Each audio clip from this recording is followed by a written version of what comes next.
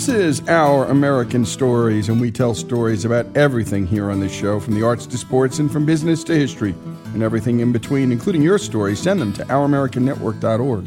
That's ouramericannetwork.org. They're some of our favorites. And now we visit the owner of a small pizza joint in downtown Oxford, Mississippi, who just so happens to be a local legend when it comes to music. Okay, so this game that I have over in the corner is the original 1983 Spy Hunter. And I played this game every summer at Myrtle Beach. I spent every dollar I had on this game. Most millennials come in and struggle because they don't realize there's a gas pedal. Now, if you go fast enough, see how the counter at the top? If you go as fast as you can, you get 2 extra free men here at the end, and then that kind of puts you ahead of everyone else. I can tell if you're going to be able to beat my score just by the sound of the machine when you come in. That's why you just shouldn't stop, because see, now you can't get the free man, but you get the point.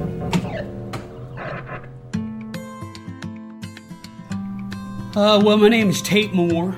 I own Square Pizza on the Square. I've been there since 2007. I'm one of the only businesses on the Square that's still up here that survives without selling alcohol. And they don't make it easy.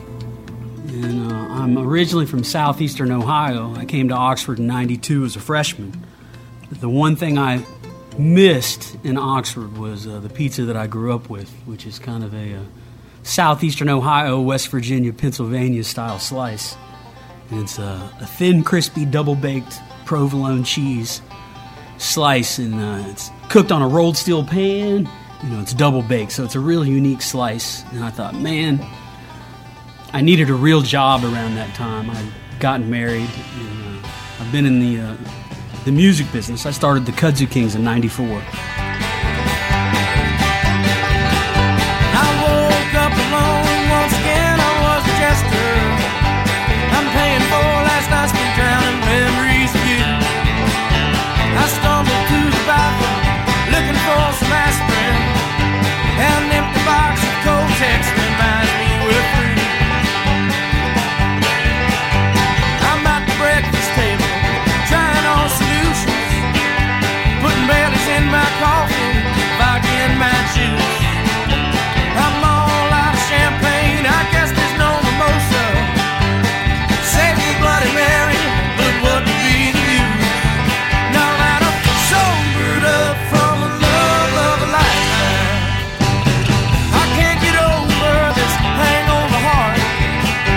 I'm sleeping in my clothes again and telling friends I'm fine. I can't get over this hangover heart. Yeah, just can't seem to shake this hangover heart.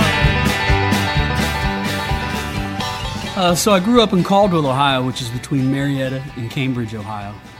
It's a real small town. And where I'm from, they call it southeastern Ohio.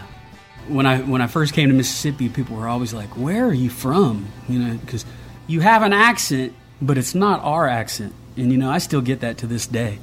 My mother is Pam Moore, and my father is Chad Moore. My mom was from Denver, Colorado, or actually I should say Golden, Colorado. She used to always say that she dated Joe Coors. My brother was a big quarterback star in Caldwell, and my father was a big sports guy. I always say that he sent me off to boarding school because he didn't want me to break my brother's records. Anyway, they said it was for a better education, which I did get. But I went to a boarding school called Wheeling, in Wheeling, West Virginia, called Lindsley. It was like the Grand Ole Opry. They'd have country music come in every Friday and Saturday. The opening house act would always play every Friday, Saturday, and I made like a little tape with that house band, and I grew up quick. My sister's boyfriend, Todd Duvall, used to come over and go out on dates with my sister. And my mom had a guitar, an old little small Yamaha guitar that still plays great. And Todd would come over and play guitar, and I'd watch, and he ended up spending more time on his date with me playing guitar at the house than he did going out with my sister. He don't come back home much anymore. His life ain't like it was before.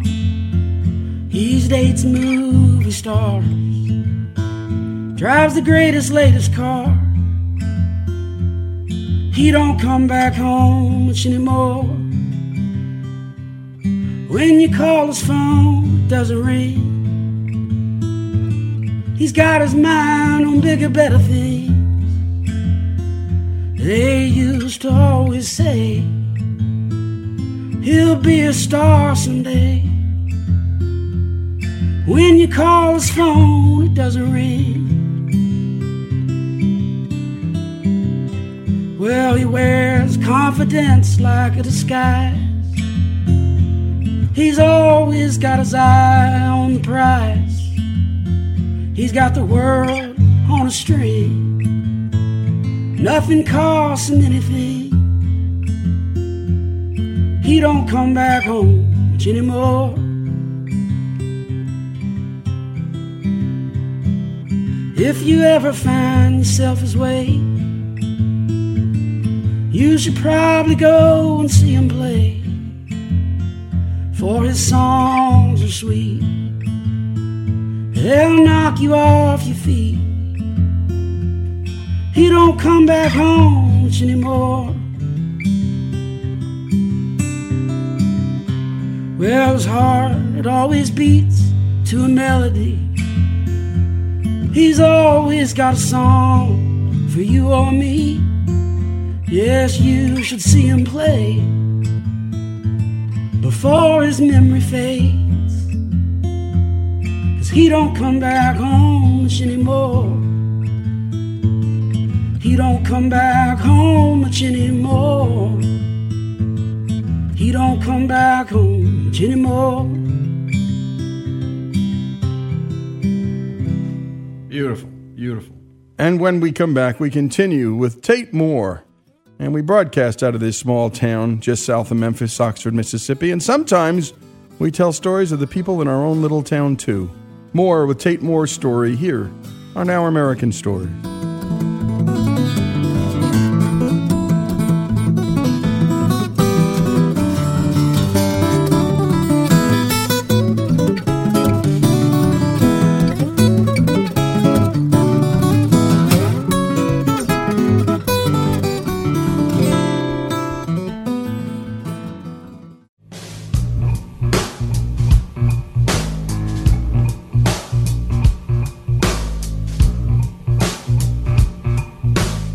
And we return to the story of Tate Moore here on Our American Stories. He's the owner of a local pizza shop in Oxford, Mississippi, who started a southern rock band called the Kudzu Kings.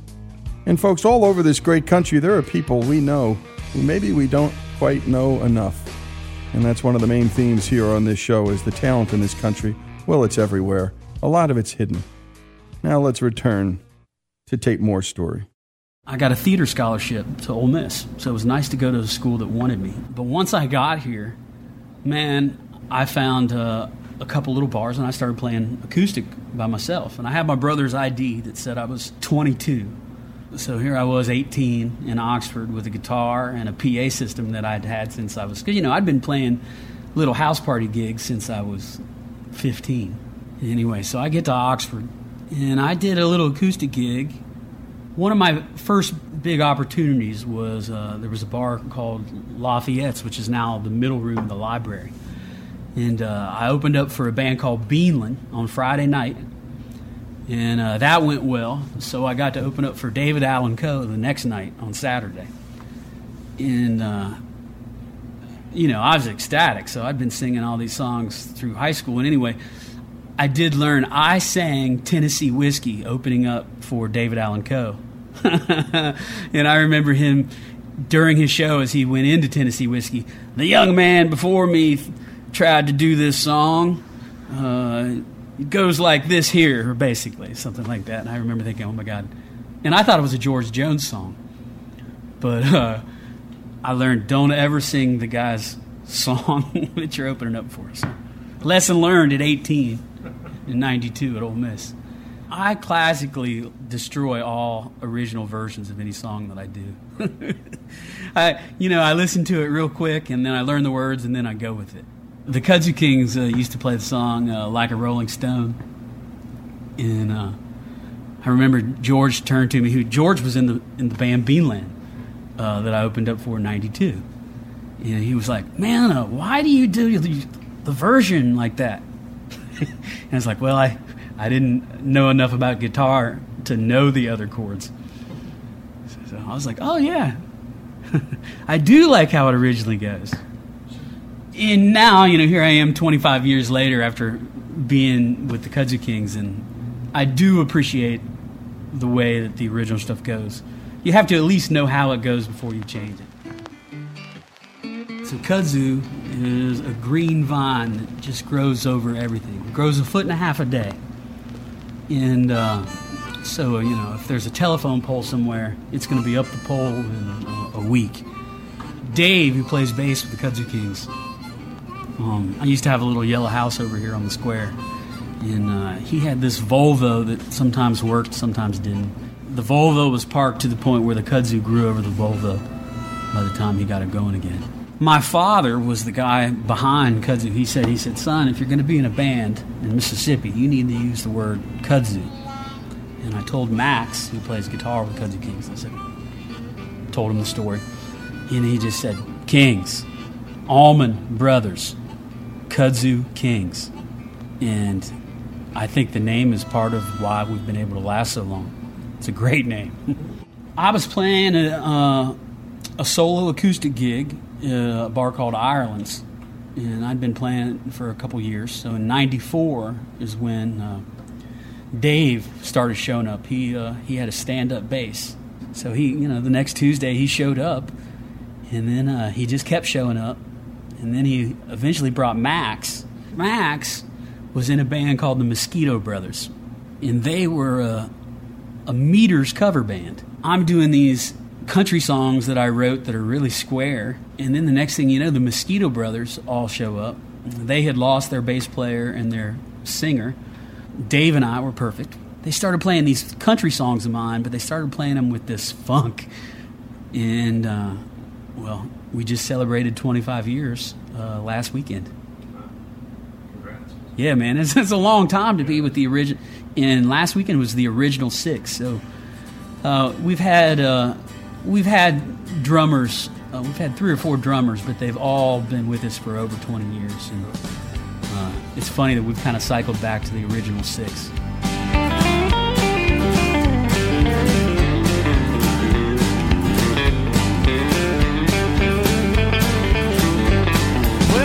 Such a good friend until you cross that line. Oh, darling, I recall all the real good times.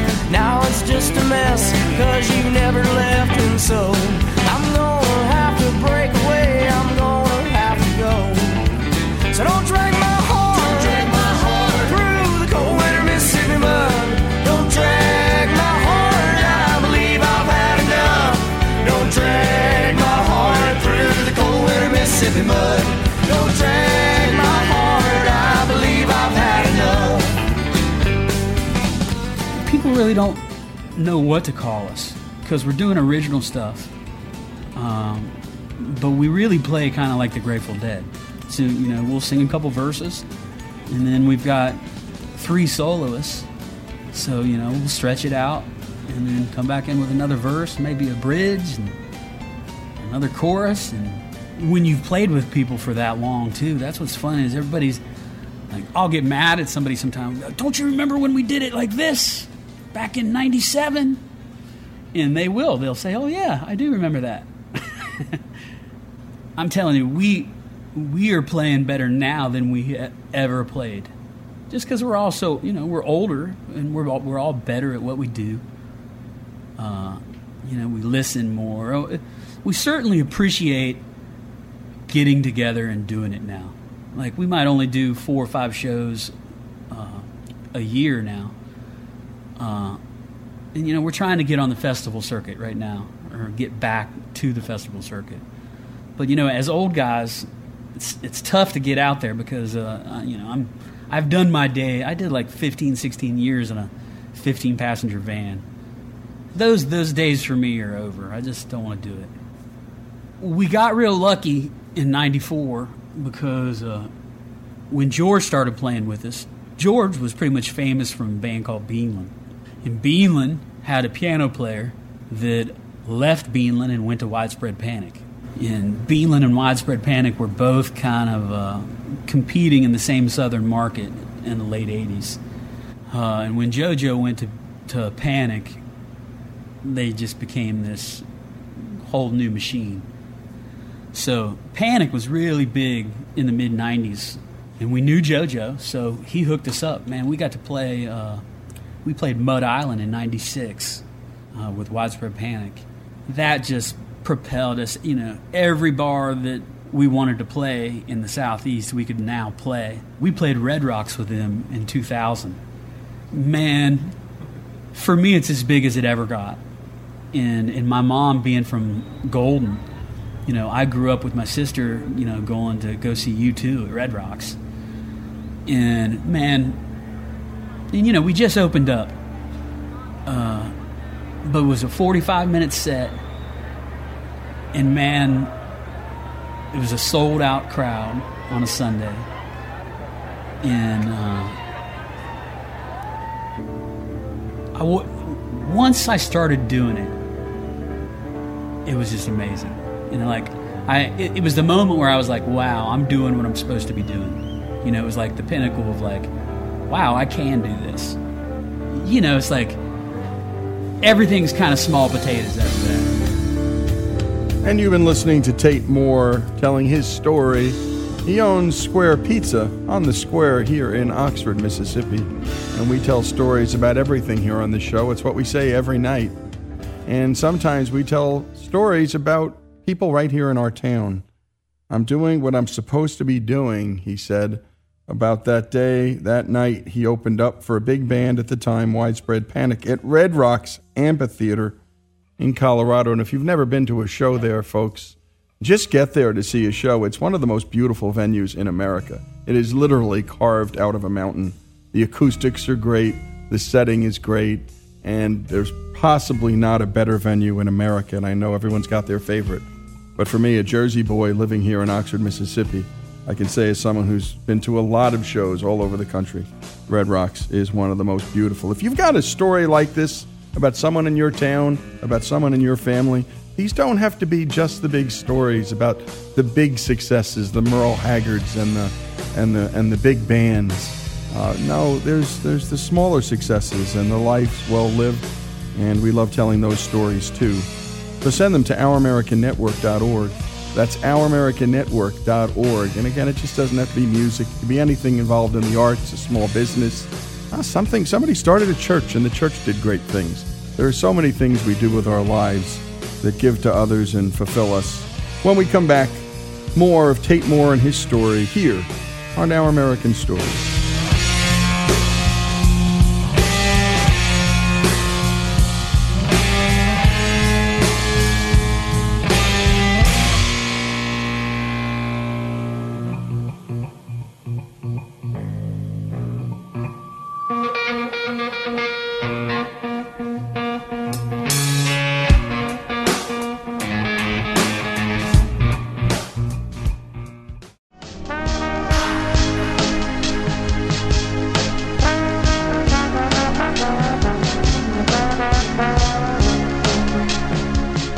We continue with the story of Tate Moore here on Our American Stories, a local pizza shop owner and founder of a band that became widely popular in the South during the 1990s called the Kudzu Kings. And by the way, if you've ever been down here and you see these green vines just about taking over everything on the side of a road, well, that's kudzu.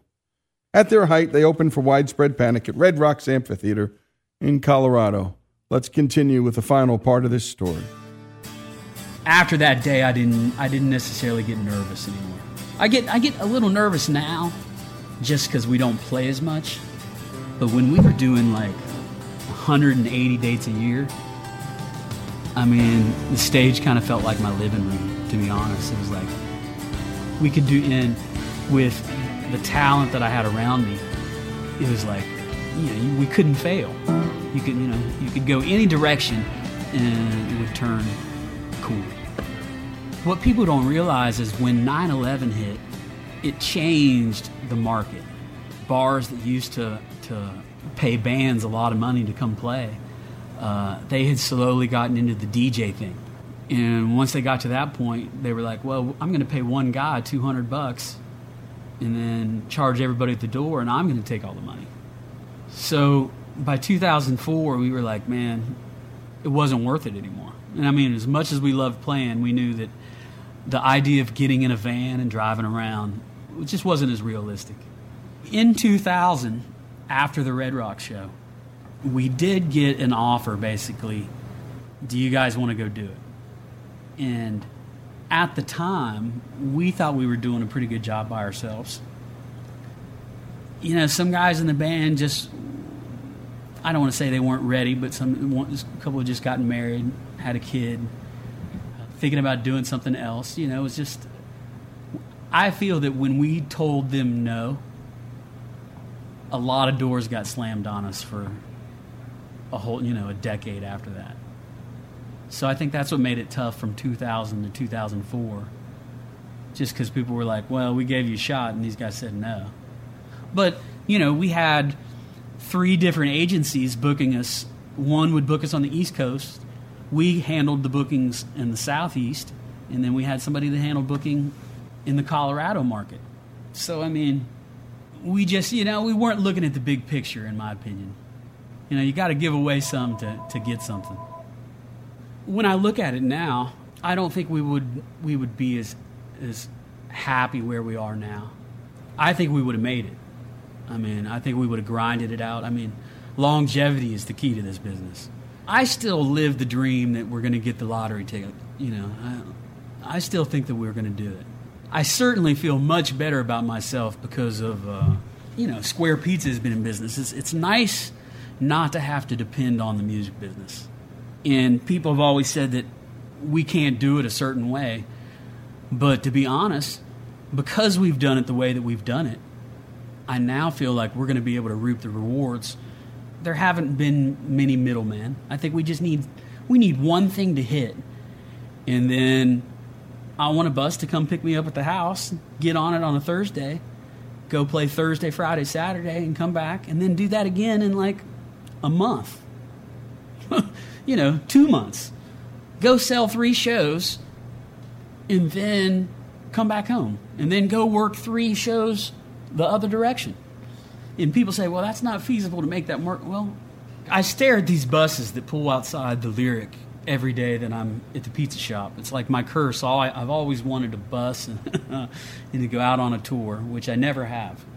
And now I stare at them every day across the street. But, those are $3,500 a day.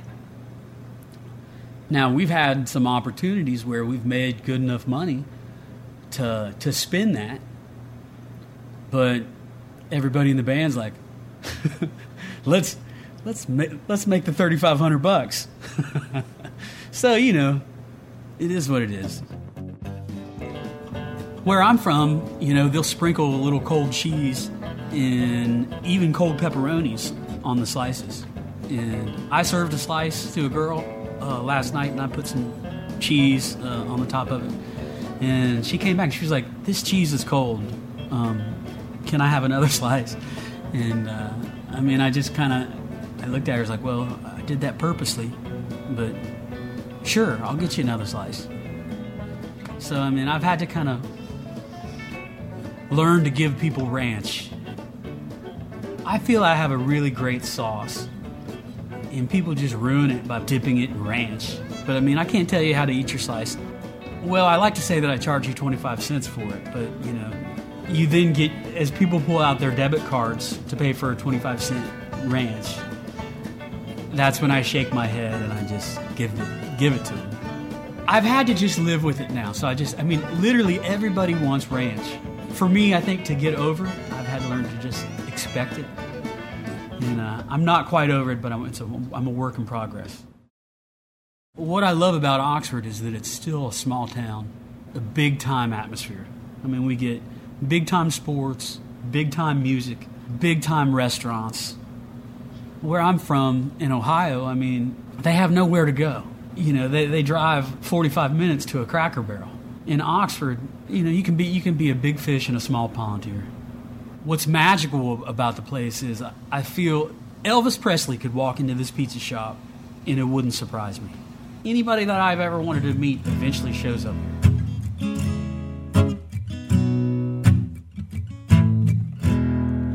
Every day I walk my dogs around this town, head in the clouds, staring at the ground. I might walk by your place, you might give a little way. In every house there is a story just waiting to be told. You got it in your heart, yeah, you got it in your soul. Yeah, you got it in your heart, you got it in your soul.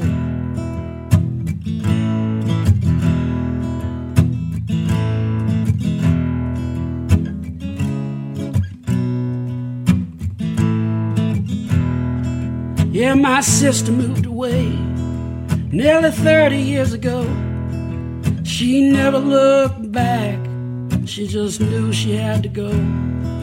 She's an actress now, always looking for the part. Well, I hope Hollywood, it doesn't break her heart. Oxford is a roller coaster. I have 5 months to make money. In the other 7, I try to not lose. And the way I do that is by being so small that when Oxford shuts down and the kids leave town, man, I've got like 2-3 employees. I'll just be like, man, let's everybody take a 2-week vacation. And I can shut the doors and save money. Whereas if I had more square footage, you know, people are dependent on you, and you just there's money that you're going to lose in December and January, and it gets easier every year because you know it's coming. I love Bobby Charles. He was a piano player out of Louisiana. I love Mose Allison. I love Professor Longhair. Let's see, like this is one of my songs in a Longhair style.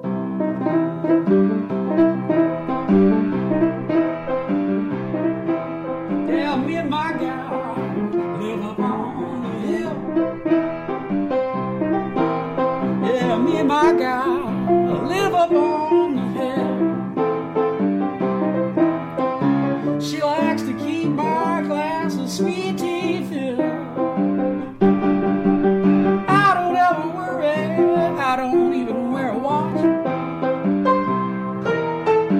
I don't ever worry, I don't even wear a watch. With a gal like mine, there's no need for a clock. You know, it's all that just...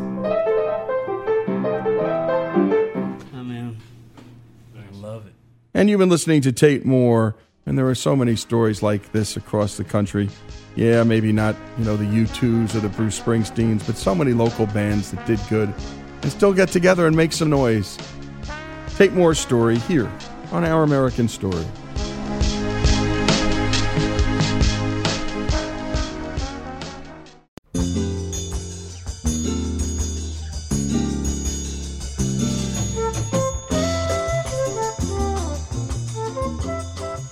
And we continue with Our American Stories.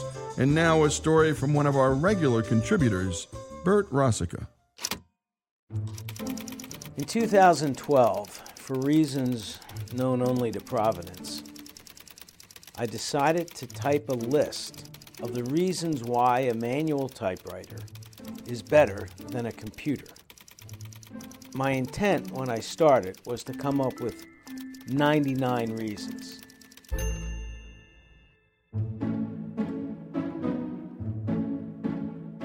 The reason I settled on 99 was because back in 1985, Tom Boswell, who was then the beat reporter for baseball for the Washington Post, was given an assignment by his editor to come up with the 99 reasons why baseball is better than football. And as he tells the story, he comes into the office at 9 in the morning, and his editor tells him he needs on his desk by 12 o'clock at least 99 reasons. Boswell goes back to his office a little anxious that he may or may not be able to accomplish the task in the time allotted, and proceeds to write on his typewriter. According to him, it took him 45 minutes to complete the task.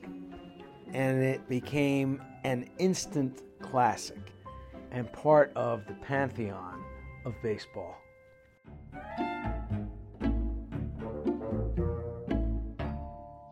The reason I had a newfound appreciation for the typewriter had to do with the fact that our then 12-year-old son shows up one day with a typewriter. I asked him, "Why in the world did you buy a typewriter?" And he told me, "I always wanted one, Dad." I thought, all right. He got the typewriter at a thrift store in our town, and the reason he was at the thrift store was because at the age of 12, he decided he did not want to attend the cotillion at his school wearing khaki-colored chinos. He wanted to wear Nantucket red-colored chinos. And I told my wife, I don't feel like spending like $100 at Brooks Brothers or Nordstrom's or some other place for a kid to wear Nantucket red chinos for 6 months and then grow out of them. So I said, take him to the thrift store. So he came back from the thrift store without the chinos, but with the typewriter.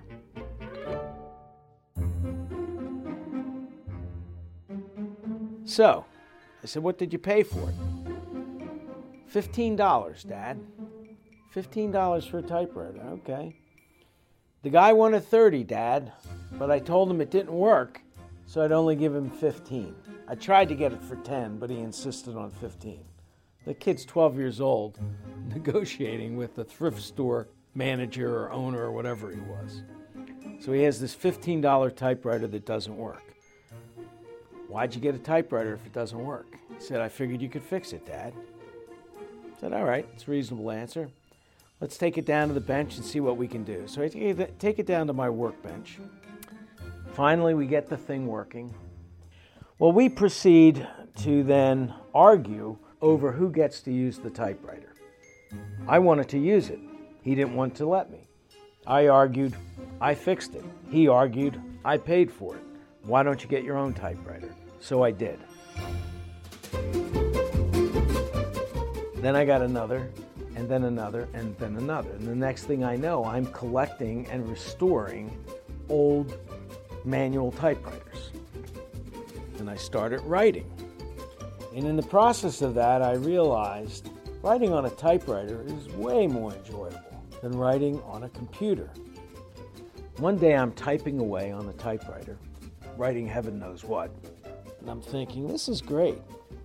I also start thinking about the Boswell list. So what if I can come up with 99 reasons why a typewriter is better than a computer?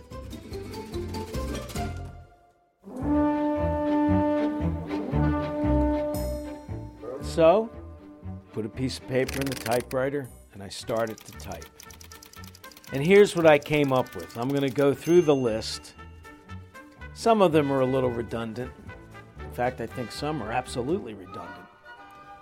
Now, for those of you who have never typed on a typewriter, you're just going to have to use your imagination. And for those of us old enough to have typed on a typewriter, I think some of these things might strike a chord. Speaking of which, the number one reason is there are no power cords. 2, no cords connecting to a printer. 3, no cords connecting to an external hard drive. 4, no cords connecting to anything. 5, no software to install. 6, no software to download. 10, the typewriter can't crash. 11, no fatal system error messages. 24, no font to choose. 25, no font color to choose, unless you have a two-tone ribbon. 26, no font size to choose. 27, you don't have to format your font. 29, no print button to push. 33, no leaving your desk to retrieve your printed work. 34, the typewriter can reflect your mood. If you are upset and you type harder as a result, it will show in your work because the keys will penetrate the paper. 39, I like baseball. Shirley Povich used the typewriter. Need I say more?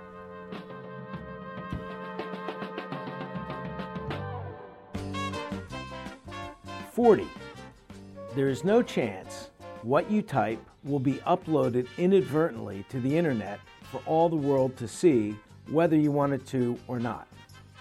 Typewriters are secure and private. 41. There is no spell check.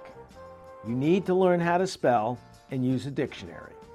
In the process, you will improve your vocabulary. 42.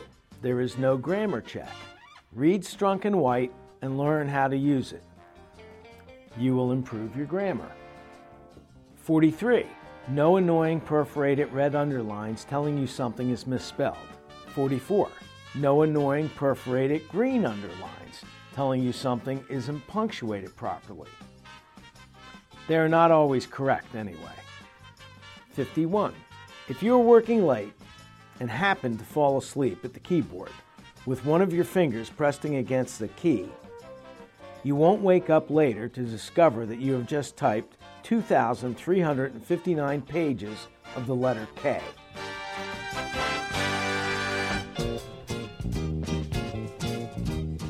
'53. No mouse. 56. You don't get interrupted with emails. 57. No one tries to friend you. 67. When I am working on my typewriter, it can't be confused with playing solitaire or shopping on the web. 71. When I type, I am not distracted by all the other things on a computer that are ultimately less fulfilling. 72. Most of the good old typewriters were made in America. 77. There are no gamers on typewriters. 78. If a typewriter breaks, they rarely, if ever, do, you take it to some old guy that has interesting stories to tell, rather than some young kid that doesn't know anything. You may not know it, but you probably have more in common with that old guy, even if you're not old. 79.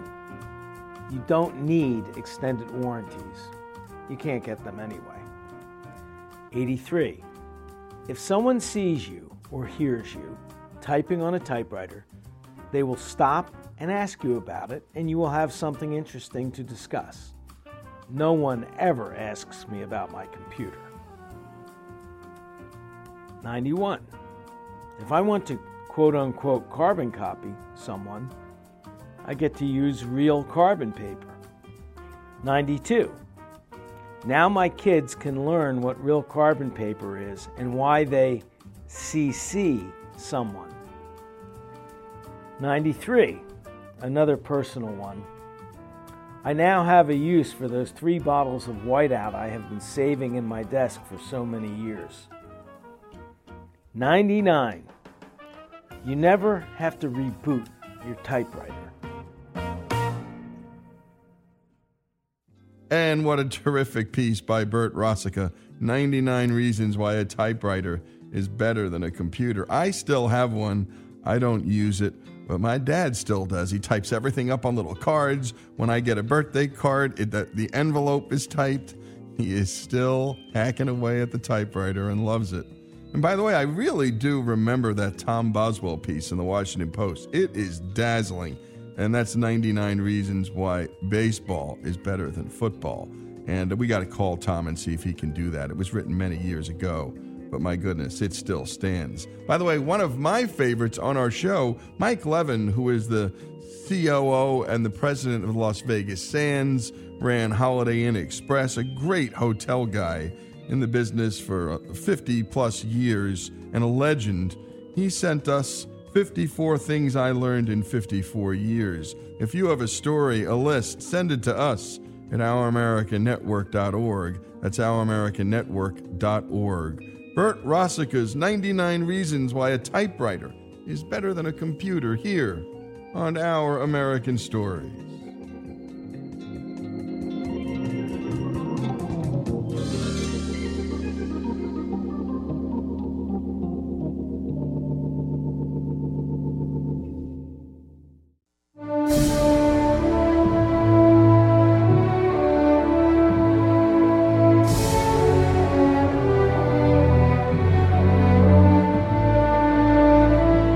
This is Our American Stories.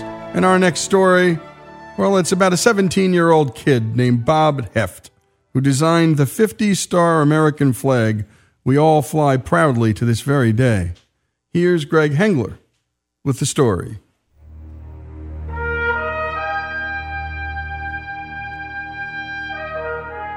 After learning about Betsy Ross, he probably didn't give much thought to how the subsequent U.S. flags were designed.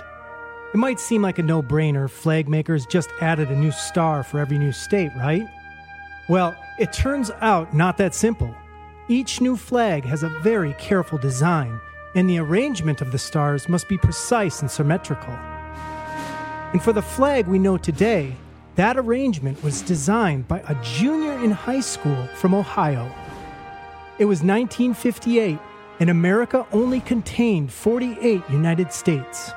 The flag at the time featured 6 rows of 8 stars. Bob Heft's history teacher assigned a class project where each student had to bring in something they made.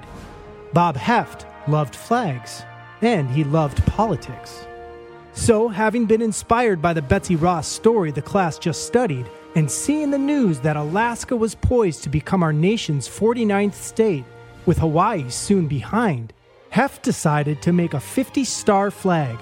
So he made some adjustments to his parents' 48-star flag, brought it in, and triumphantly placed it on his teacher's desk. Here's Bob. In American history class, we had to do an outside-of-class project. We could make or do whatever we wanted. Like a science fair or something like that, you bring the project in. The Betsy Ross story intrigued me. And my mom and dad, they had a 48-star flag they received as a wedding present, which, of course, meant a lot to them. Well, I took a scissors and cut it up. Heft's mother walked in from the kitchen and found him cutting up their family flag and promptly began scolding him. She told his father when he got home, and Heft received another tongue lashing. I had always been in the Boy Scouts, and I had always been patriotic, Heft told the Lancaster Eagle-Gazette in 2007. They wanted to know why I would turn on the flag. I had never sewn in my life. I watched my mom sew, but I'd never sewn. And since making the flag of our country, I've never sewn again. So anyhow, we get to class. I had my flag on the teacher's desk. And the teacher said, "What's this thing on my desk?" So I got up and I approached the desk, and I'm shaking like a leaf. And he said, "Why you got too many stars? You don't even know how many states we have." And he gave me the grade of a B-. Now, a B- isn't that bad of a grade. However, a friend of mine, Jim, he picked up 5 leaves off the ground. He's taping these leaves down to the notebook and the labeling, elm, hickory, maple. And the teacher gave him the grade of an A. I was upset. The teacher said, "If you don't like the grade, get it accepted in Washington, then come back and see me. I might consider changing the grade." Bob arrived home that day with his class project. And I had it in a plastic bag, and I threw it on the sofa. My mother came in. She said, "Supper's ready." I said, "I'm not hungry." She said, "What's wrong?" I said, and I never talked about a teacher. I said, "This stupid teacher gave me a B- on the flag." And then she really hacked me off. That's more than I'd have given you, because she was really dead set against this. 2 years later, I'd written 21 letters to the White House, made 18 phone calls. Now, you can imagine when my mom got the phone bell, "What's this number?" I said, "Well, Mom, that's the White House. So anyhow, I got this call, and it said, now, the President of the United States is calling you later on today. Well, at that time, Eisenhower was president, and he comes on the phone, and he says, is this Robert G. Heft? And I said, yes, sir, but you can just call me Bob. And he says, I want to know the possibility of you coming to Washington, D.C. on July 4th for the official adoption of the new flag. Bob received this call from President Eisenhower at his new place of employment. Here's what happened next. Well, I've been at this company 11 days. I said, well, wait a minute, my boss is standing here. I reached down, pushed the red button on the phone, put the President of the United States on hold. What are you doing? I said, I've got to talk to you. He said, you just put the President of the United States on hold. I said, he wants me to come to Washington. He said, well, tell him you'll be there. I said, look, I don't have any sick leave. I don't have any vacation, because you know your first job out of high school, you don't want to mess up and just lose it. And he said, get him back on the phone. We'll work out the details. We'll charge it off to executive leave or something, but get him back. He was really upset. And we did a lot of military contracts. I think they probably thought, here's this kid that's been working there for 11 days is going to mess up future contracts, putting the president on hold. So I picked up the phone, put the white button, put the phone up and said, Dwight, are you still there? Because, I didn't know how you properly address it. And they're cracking up. Oh, my Lord, here's Bob talking to his buddy Dwight and stuff. Years following his talk with Dwight, Bob preserved this historic moment and paid a visit to his old teacher. And so I have the grade book. It's encased in plastic. It's kept in a bank. My teacher, he said, I guess if it's good enough for Washington, it's good enough for me. I hereby change the grade to an A. Decades after, Heft inspired people young and old with his Follow Your Dreams story. He became a high school teacher, college professor, and a 7-term mayor of Napoleon, Ohio. He spoke extensively, as many as 200 engagements a year, and visited the White House 14 times under 9 presidents. Heft died on December 12, 2009 at the age of 68, but his legacy survives every time we fly his 50-star creation. And if the U.S. ever adds a 51st state, Heft's got that flag covered too. Back in 1958, he designed a 51-star version that uses 6 rows of stars, alternating between rows of 9 and 8. This would make Heft the only person to design 2 United States flags. Bob said in 2007, an idea doesn't do any good if you don't pursue it. I'm Greg Hengler, and this is Our American Stories.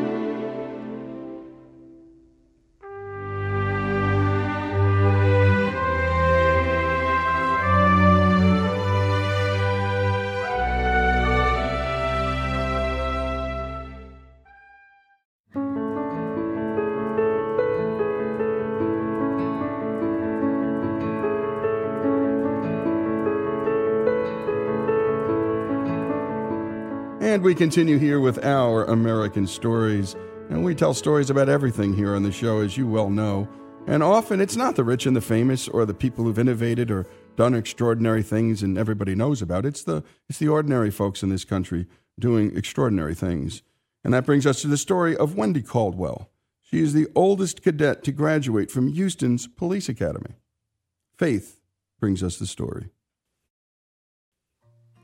Wendy Caldwell is a 54-year-old mounted patrol officer.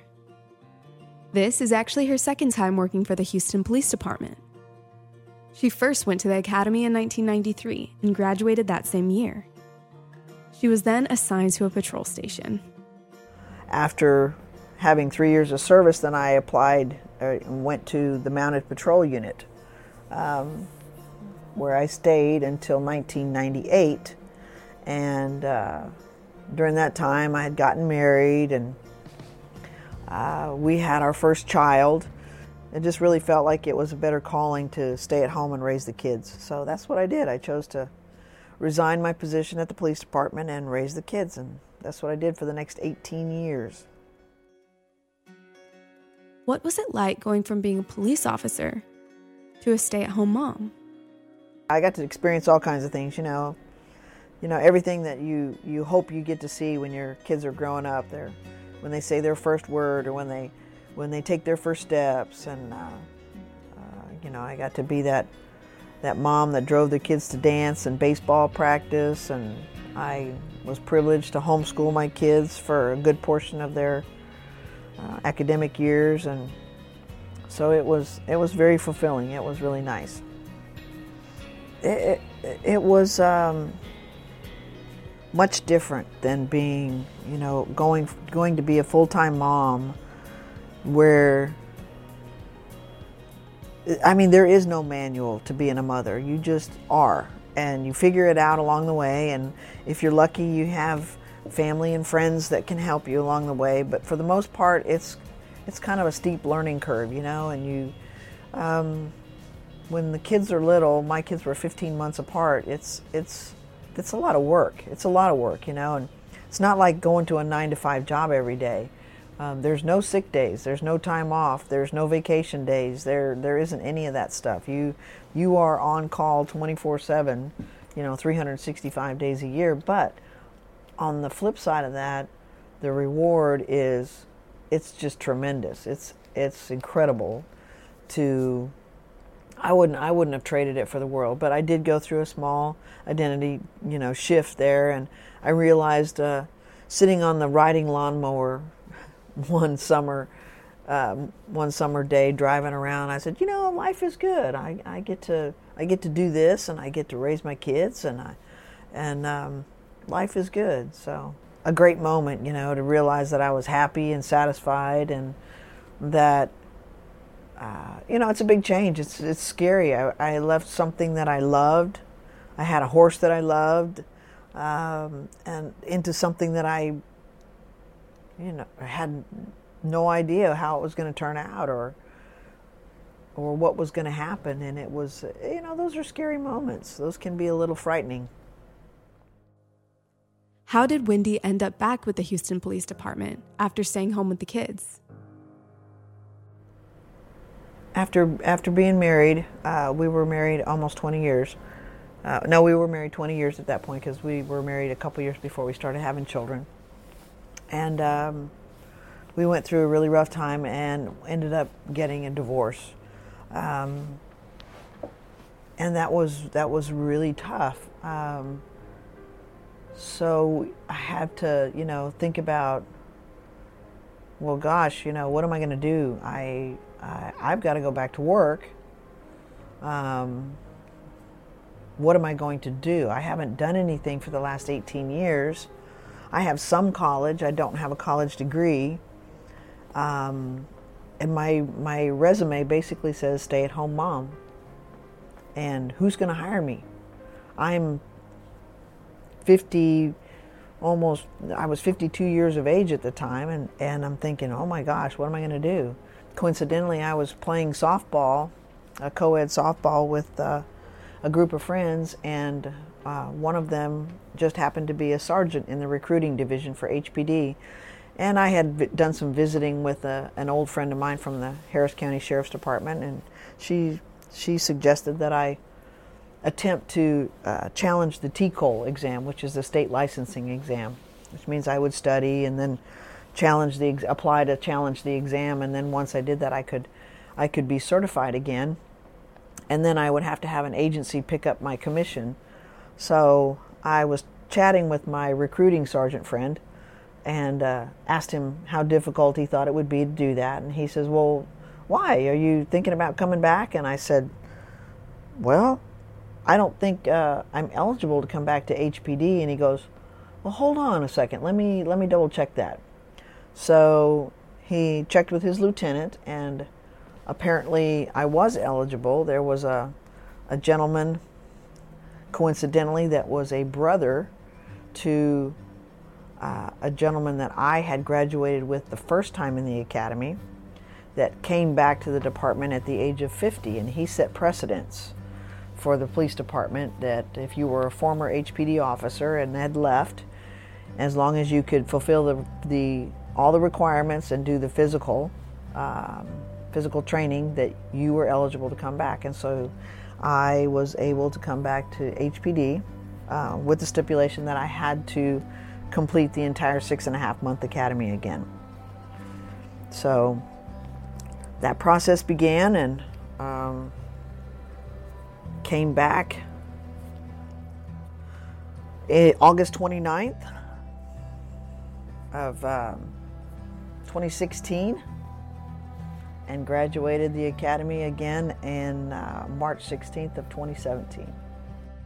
What were the two experiences of the academy like for Wendy? They were completely different for me. The first time I went through, I was 29 years of age and graduated at 30. So I was, back then I was I kept myself in pretty good shape. I still do, but there's a big difference between 30 and 50, and most people figure that out as they age. But this time around, it was much more difficult. They had ramped up the physical, the PT portion of it, the physical training. So it was a lot harder than it was last time. We did a lot more running. We did a lot more hills. We did, it was like a basic training, Army basic training. We did log carries and all kinds of stuff. We did fireman carries. We did the whole gamut of physical training that you would expect to see in any boot camp or police academy training. And so my body did not hold up as well this time. I had I had some tendonitis going on. I had some, but I struggled through it, and I always maintained where I needed to be, and still graduated, 17 out of 67 in my class. That included all my scores, my academic, my driving, my shooting, and my physical training as well. So I didn't think that was too bad for graduating 53 and number 17 in my class. What was it like being so much older than everyone else? We had a conversation at one point when we were in the gym, and some of the younger ones were talking about some stuff that they were doing, and I looked at them and I said, "Wait a minute, what year were you born?" We were chuckling about it, and most of them were born in like 93, 94, and I said, "Oh my gosh, I was already a police officer." My nickname in the academy, they used to call me Mom. So that was it was very heartwarming, and they were all really, at first I think they were a little concerned that I could even make it. But then about halfway through the academy, or probably a little sooner than that, they were all rooting for me, and they were there in support, and and I was kind of there. It was nice. They treated me like a mom, It was nice. And when we come back, more with Wendy Caldwell's story. And my goodness, she was scared to become a mom, and then she was scared to become a cop again. And that happens in our lives, folks, and that's why we tell you stories like this, and from our subjects' mouths themselves. When we come back, more of Wendy Caldwell's story here on Our American Stories. And if you have a story like this, and particularly these life-changing stories, the kids are out of the nest, you're sick of one career, you go to another, a divorce, a death, something that really fundamentally shifts your life view, and you've got to react and change, send them to ouramericannetwork.org. That's ouramericannetwork.org. Your stories are some of our favorites. When we come back, more of Wendy Caldwell's story after these commercial messages.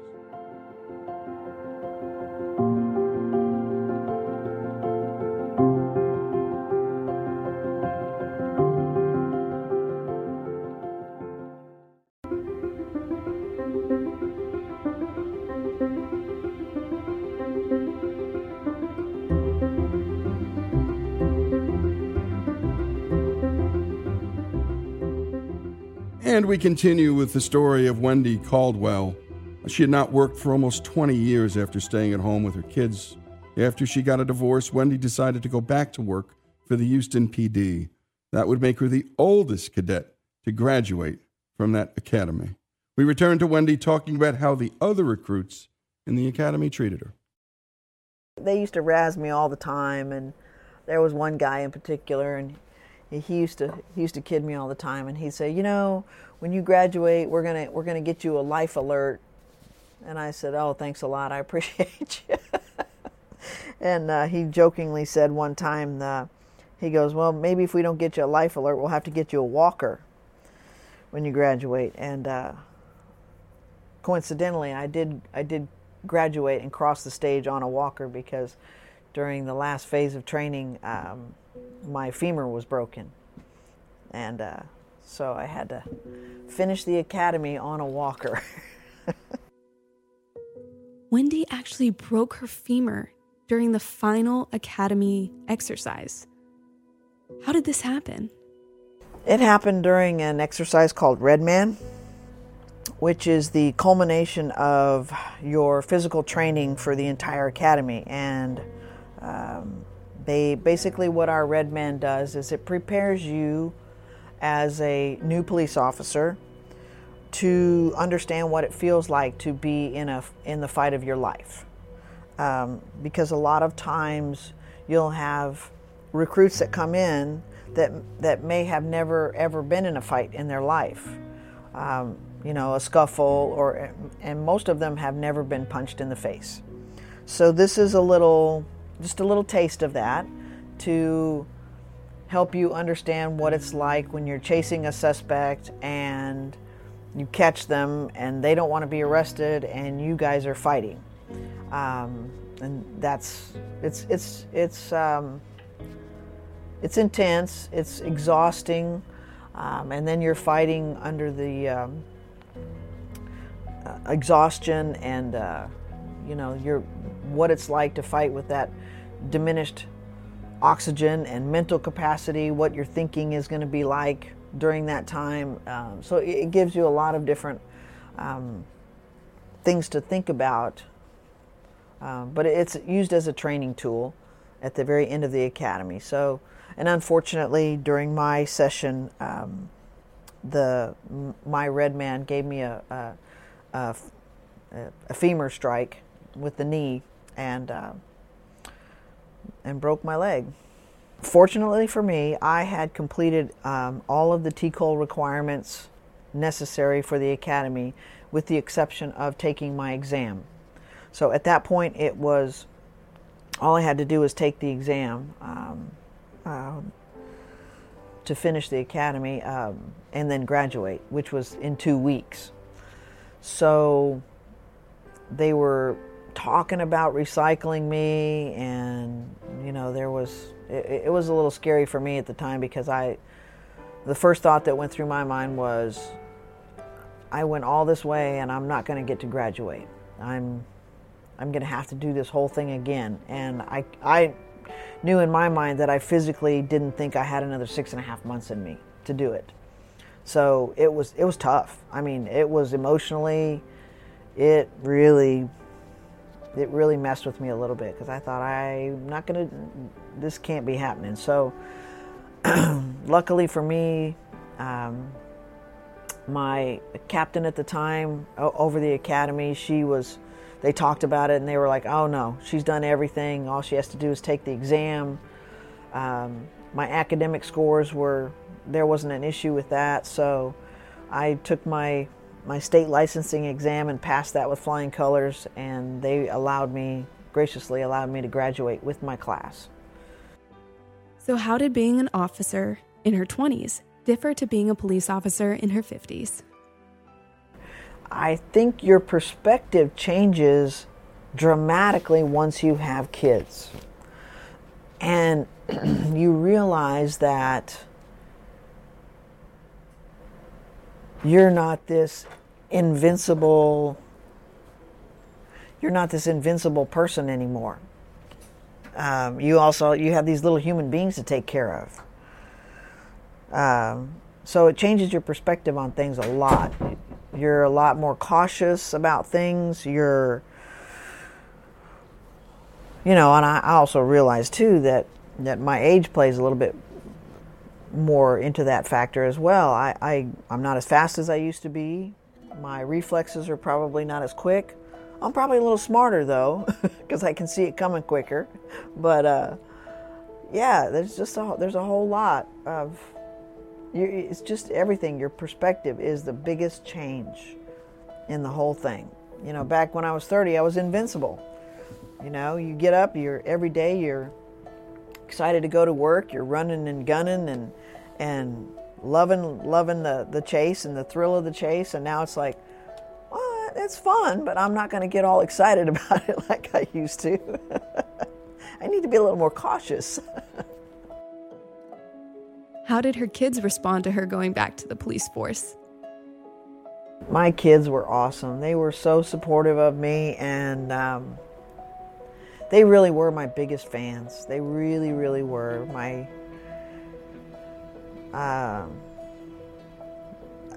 On the really, really hard days, I just remember that they were there and that I was doing this for them. A lot of it was for them. So a very poignant moment for me was when we were putting on our uniforms for graduation. And, I'm still on a walker. I'm, getting my uniform on, and I zip up that uniform shirt, and I actually started crying because it was a very emotional moment for me to realize that I had earned that shirt and badge and the privilege to wear that uniform one more time. And my kids were amazing at my graduation. They were so excited. I think they were more excited than I was. What are Wendy's future plans? I am actually 55 now. I graduated the academy at 53, so I'm 55 now. I'll be 56 coming up here shortly. I am back at the Mounted Patrol Unit, so I get to. I'll probably stay here and end my career over here. It'll be a long one, but I'm not quite sure how many years we can do at this point, but as long as I can, I'm going to stay here. You're never too old to do what you really want to do, and sometimes when it's really, really hard, that's when you get the best reward. This was definitely the hardest thing I've ever done, but it's also been the most rewarding. I'm Faith Buchanan, and this is Our American Stories. And thank you to Wendy Caldwell, and great job as always, Faith, on this story. I'm not sure how many years I have, but I'm going to stay as long as I can. She was doing it for her kids, and yet her kids, well, they were cheerleading on Mom. And it's a beautiful thing when people do these kind of things. We also got to hear, well, what cops train for, right? And the circumstances they have to get into in their lives. They actually get trained to get punched in the face, to run down perps who might be on drugs or might be doing bad things to the community. And so anytime we get a chance, when we can walk in the shoes of others, including those in blue or those fighting overseas to defend us, understand their walk. It's harder than the rest of us. They're volunteering to fight against some really dark forces in the world, and that can impact their lives. We're looking for your stories, too, always. These kinds of stories, send them to ouramericannetwork.org. Again, your stories are our favorites here. This is Our American Stories, a story of Wendy Caldwell, a story of love, a story of compassion, and in the end, what nerve and guts to go back into the academy in your 50s. What a choice, a beautiful choice. This is Lee Habib. This is Our American Stories.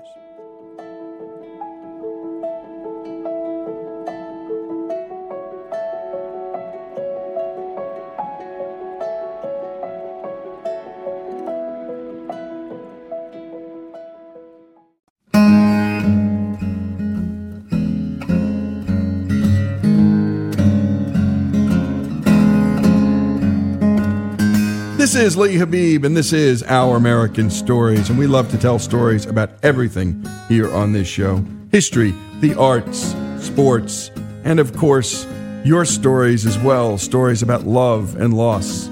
The stories of hardworking Americans across this country in their voices. And of course, you can send your stories to ouramericannetwork.org. We'll edit them down and we'll play them.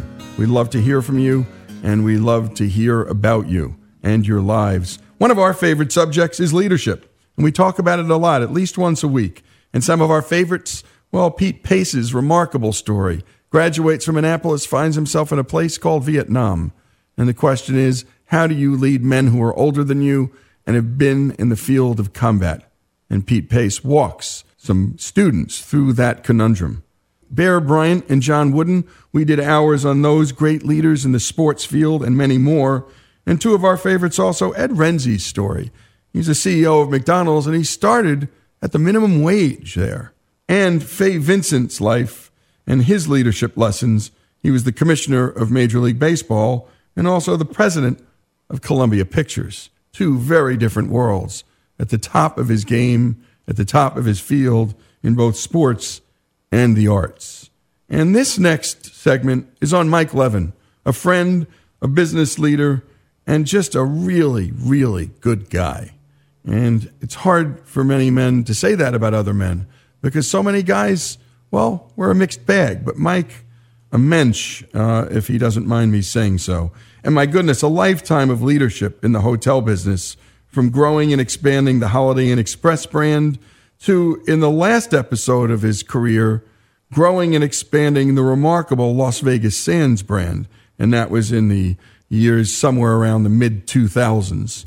Mike now is the chairman and chief executive officer of the Georgia Aquarium. And my goodness, if you haven't been, it's one of the greatest aquariums in the world, maybe the greatest aquarium in the world, and built in large measure by the generosity of Bernie Marcus, the co-founder of Home Depot. And we talked to Mike on and off about him performing a talk he's given now and then to young people and to old people and in between about life leadership lessons he learned. And here's Mike performing 54 Things I Learned in 54 Years. As I reach this much maligned place in the world called retirement, it's not only with satisfaction and awe, but with trepidation. Even today, I wondered for these past months what I might say in these few minutes allotted to summarize a body of work which in fact represented the great majority of my life. Unable to summarize quickly, I thought I would simply speak in short sentences what I've learned since the first day on February 1, 1961. When I took a decamp bus from North Arlington, New Jersey to the Port Authority bus terminal in Manhattan, to the shuttle to Grand Central Station, and walked through a long tunnel to my seat in the sales department of the Hotel Roosevelt. So here are 54 things I learned, one for every year, not in chronological order. I learned that brains are no substitute for hard work, that every single employee is a human being that deserves dignity and care, that the customer has a voice and should be listened to, that the customer is not always right, but is always the customer, that the boss is not always right, but is always the boss, that to ask why rather than to accept an order is okay, that you make mistakes and that is the best way to learn, that to listen is better than talking, that people don't always do the right thing, but that doesn't mean you shouldn't, that honesty and truth sometimes get you into trouble, but it's okay because in the end you will win. To tell the truth because you never have to remember what you said. That every person, no matter their color, gender, sexual orientation, or religion, has equal opportunity and should be provided that, but should work to maintain those rights. That people everywhere care about their family, their loved ones, and their country. That international business is not a mystery. That the more diverse you make yourself, the easier it is to understand others. that tolerance and patience gains respect from others and self-respect as well. That people need explanations of why they should do things you want them to do. That participation in industry activities is not only a giving experience to others, but is a learning experience for yourself. That this is a human industry where you can touch thousands and build friendships. That competitors are not enemies. That the balance sheet of life is more important than the balance sheet of the business. That Wall Street is just a street, not a church, a synagogue, or a mosque. That as a young person, you learn a lot, but even as an old person, you still must learn. That when you have to fire someone, never take their dignity away. That if you have a family, don't miss your kids' events. They grow up too fast.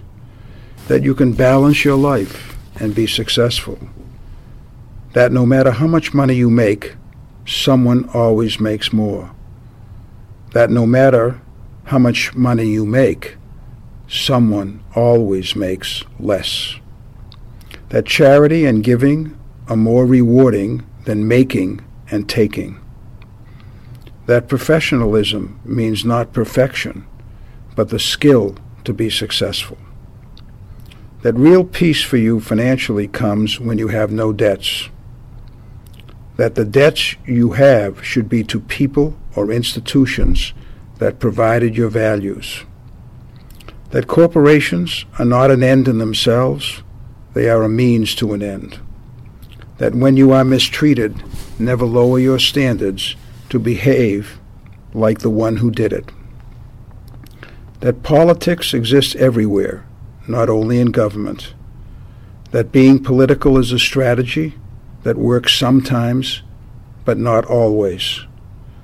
That doing a favor for someone else is better than getting one from someone else. That the Bible and Shakespeare teach you more than economics or corporate finance. That democracy is a tough strategy and a difficult system, but seeing many others, it's still the best system invented. That capitalism provides the best opportunities, but it is not perfect and not always fair. That reading biographies teaches you lessons you cannot learn by yourself. That returning a phone call to someone you haven't heard from in years should be a joy, not a burden. That early to bed and early to rise helps to get the job done. That exercise, eating right, and dressing properly are strategies for good health and a good life. That bad things happen to good people, but that good people handle them much better. That passion for a sports team is a good relief from the normal tensions of life, but remember, it's only a game. That you should enjoy every obligation, because with obligations done, responsibility is earned and success follows. That don't sweat the small stuff is a bad strategy. That your life is made up of small stuff, so live with it. That winning isn't everything, it's how you play the game that counts. That the apple of temptation is always there, and you will be tested often. Be yourself, and to thine own self be true, should be written on every desk. That you should be proud to be an American. And lastly, number 54, that the best word in the English language is love. Now it's 2 years since I've done this speech, and I've learned number 55. Number 55 is, no matter what you have done well in your life, oftentimes you will not get credit for it. And thanks so much for that, Mike. And my goodness, my favorite's to tell the truth because you never have to remember what you said. Brains are no substitute for hard work. My goodness, I've seen that play out in my life and friends' lives over and over again. That no matter how much you make, that is money, someone always makes more. And that no matter how much money you make, someone always makes less. And that the Bible and Shakespeare teach you more than economics or corporate finance. So glad to hear that from somebody who's plied the trades in business his whole life. And lastly, the best word in the English language is love. And to hear that from a businessman and a friend, well, that's why he is a friend. And that's Mike Levin, who spent his life leading in the hotel business right up to one of the biggest and most well-known brands in the country, the Las Vegas Sands. And now, in retirement, still running things, Chairman and Chief Executive Officer, the Georgia Aquarium. Take your family, take friends to this remarkable place. You'll just smile for a day. This is Lee Habib, Mike Levin's 54 Things I Learned in 54 Years. In the end, his story, here on Our American Stories.